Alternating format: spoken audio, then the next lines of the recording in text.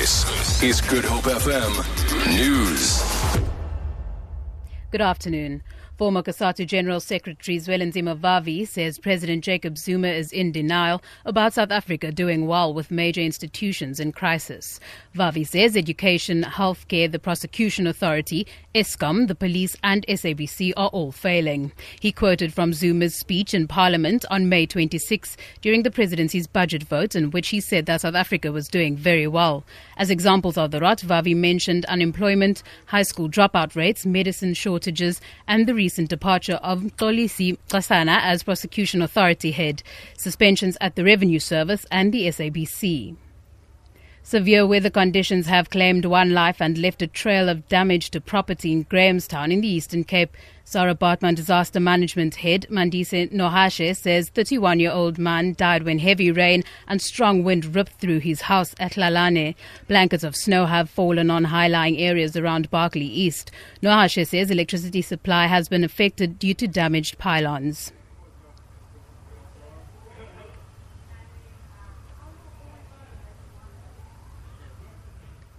There's also damage that has happened in the power line, specifically in the Grahamstown area.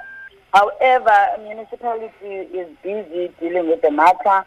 They're trying as much as they can to restore the power. Most of the area has got power back. Reserve Bank Governor Lesetja Kganyago says the current rate tightening cycle will be different from previous hikes.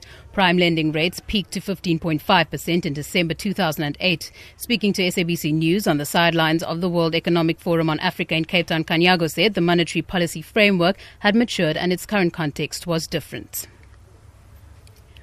Oil group OPEC has agreed to stick by its policy of unconstrained output for another 6 months, setting aside warnings of a second plunge in prices. Saudi Arabian Oil Minister Ali Al-Naimi says the Organization of Petroleum Exporting Countries has rolled over its current output ceiling, with oil prices having rebounded by more than a third after hitting a 6-year low of $45 a barrel in January.